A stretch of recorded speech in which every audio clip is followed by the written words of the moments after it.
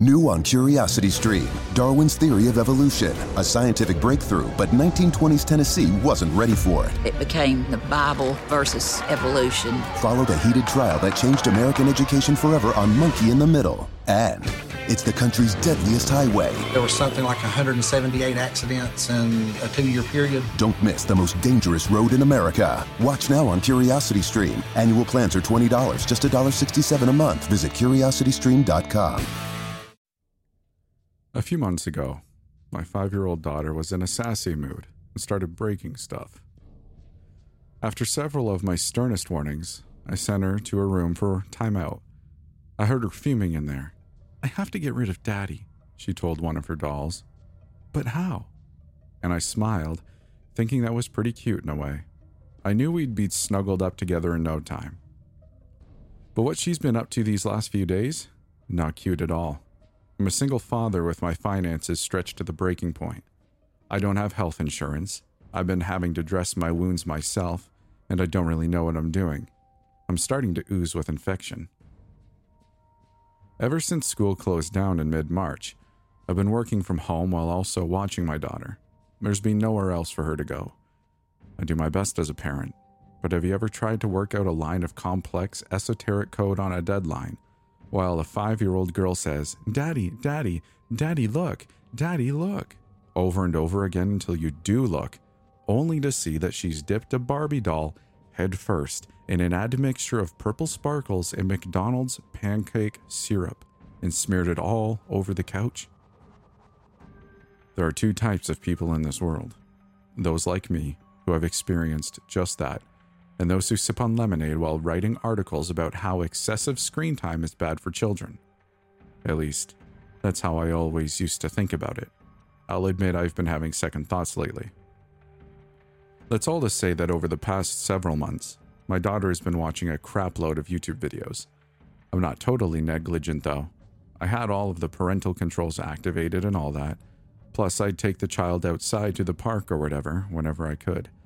But sure, she watched a lot of videos, and I admit that I wasn't always on top of what she was watching. I didn't feel the need to review every toy review or hijinks video or cartoon that she clicked on. Sometimes I'd catch a snippet of something a little objectionable and would tell her to watch something else. After huffing about it a bit, she would. But Kill Daddy is a different story. God, I wish she'd never watched that dang video. It was a Friday, and I was having an unusually productive day. As soon as I realized how much work I'd gotten done, I knew something was wrong. I looked around the living room and saw that Kylie was nowhere in sight. I stood up and walked down the hall. Her bedroom door was closed, and it was awfully quiet in there, which meant, without a doubt, that she was doing something she wasn't supposed to. I tried to open the door, but it was locked. "Come on, kiddo, you know you're not supposed to lock the door," I reminded myself, probably for the 60th time, to replace that doorknob with one that didn't lock, in case I ever needed to get in there during an emergency. "Go away," said Kylie. I had visions of walls covered in pen scribbles, of headless dolls, of water overflowing from her bathroom sink. "Open the door now." My daughter didn't dignify my command with so much as a scoff. "All right," I said. "I'm going to get the screwdriver, and if I have to use that screwdriver, you're going to be in big trouble." I waited a beat, hoping that the threat would be enough for her to open the door, but it wasn't. I sighed, got the screwdriver, and spent 10 minutes messing around with the knob, cursing quietly before I finally got it unlocked. I threw the door open with a dramatic flourish, putting on my best angry dad face. My efforts were wasted. Kylie didn't even look up. She was sitting on her bed, watching a video. I felt foolish for a moment. That's all she was doing, watching a video? But then, why'd she lock the door? I walked over and snatched my phone from her hands. There on the screen was somebody dressed up in a giant baby outfit, complete with diapers and pacifiers, stabbing another man with a massive knife again and again and again. The act looked sickeningly real. A pool of blood was forming on the floor where the man, who was clearly already dead, lay. Every now and then the screen would flash red, and on top of it all, in a growl so low that it took me a moment to realize what was being said. "Kill Daddy, kill Daddy, kill Daddy. Give it back, said Kylie in a flat, demanding tone. I've always tried not to swear in front of my daughter, but this was one of those times where it came out anyway. What the hell is this? Give it back. You are not allowed to watch stuff like this. You know that. Give it back. Now. Not only am I not giving it back, but you're not going to watch any videos all weekend. I knew that meant that she'd be on my case all the time until the punishment was over, but man, that video, it was still playing, kill Daddy, kill Daddy, kill Daddy. I slammed my finger on the power button and turned off the phone. Meanwhile, I continued, you were to stay in your room for 1 hour and think about what happens when you don't follow the rules. I started to walk out of the room. Kill Daddy, she said. I slammed the door shut on my way out. I went straight to the fridge for a beer. I needed it to calm my nerves and settle my stomach. After I'd chugged an entire can down, I turned my phone back on, intending to report the video as inappropriate, but I saw that someone had beaten me to the punch, and the video had already been removed. That wasn't enough as far as I was concerned. I took a screenshot of the URL and started typing out an angry email. I didn't know who I was going to send it to. No actual humans at YouTube would ever look at it.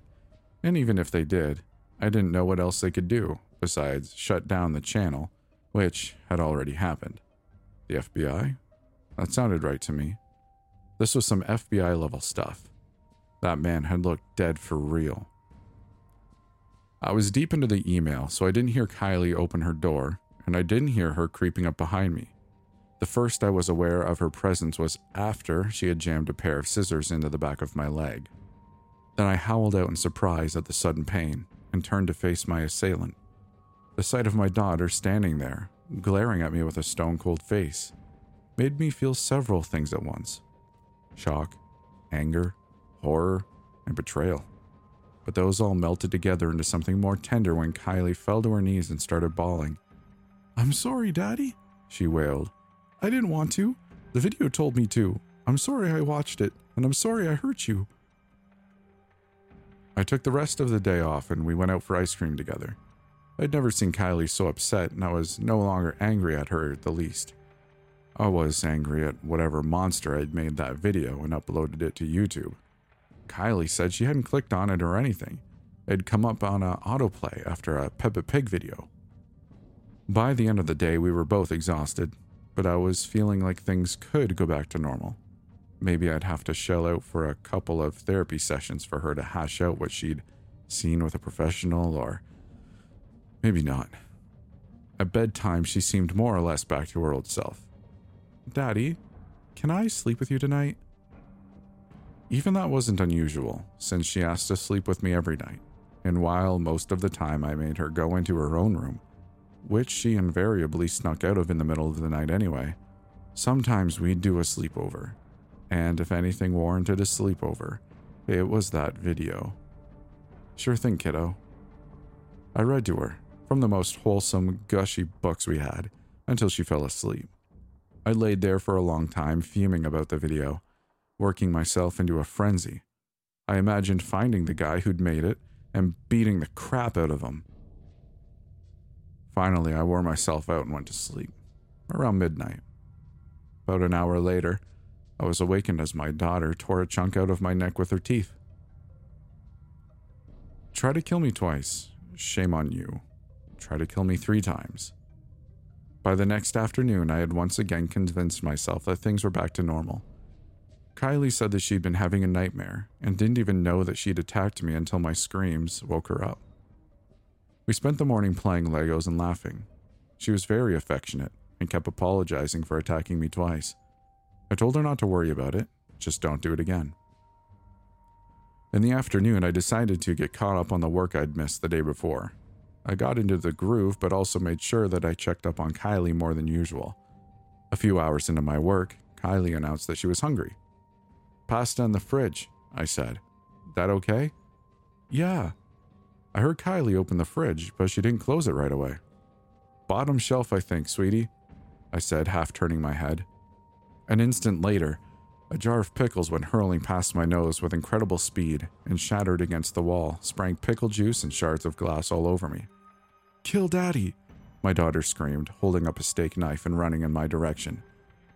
That was when her attempts to kill me really began in earnest. I know I've been a little flippant while writing this, but that's just a coping mechanism, at least according to my ex-wife. The truth is that I'm scared. I'm typing with 9 fingers right now. Kylie hid the 10th one somewhere. The wound on my neck is starting to turn green. I've hardly had time to think. I've been busy putting out fires, metaphorically but also literal fires, set by my daughter in her effort to kill me. I've got her secured in her room for now. The door is held fast by 4 padlocks that I found in the garage, plus 6 2x4s that I screwed across the jamb as extra security. She's not happy about it at all, but I think she's finally run out of things to smash, and she's bound to lose her voice at some point. She's been yelling, kill daddy," for hours and hours. Maybe once her voice gives way and it's finally quiet, I'll be able to figure out what to do. I haven't slept very much in the past few days, so my mind is a little slow, especially with those old painkillers I found sitting on top of it. Do I call 911 on my own daughter?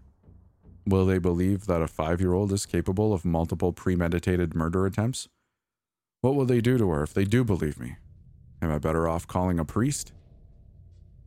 Please help.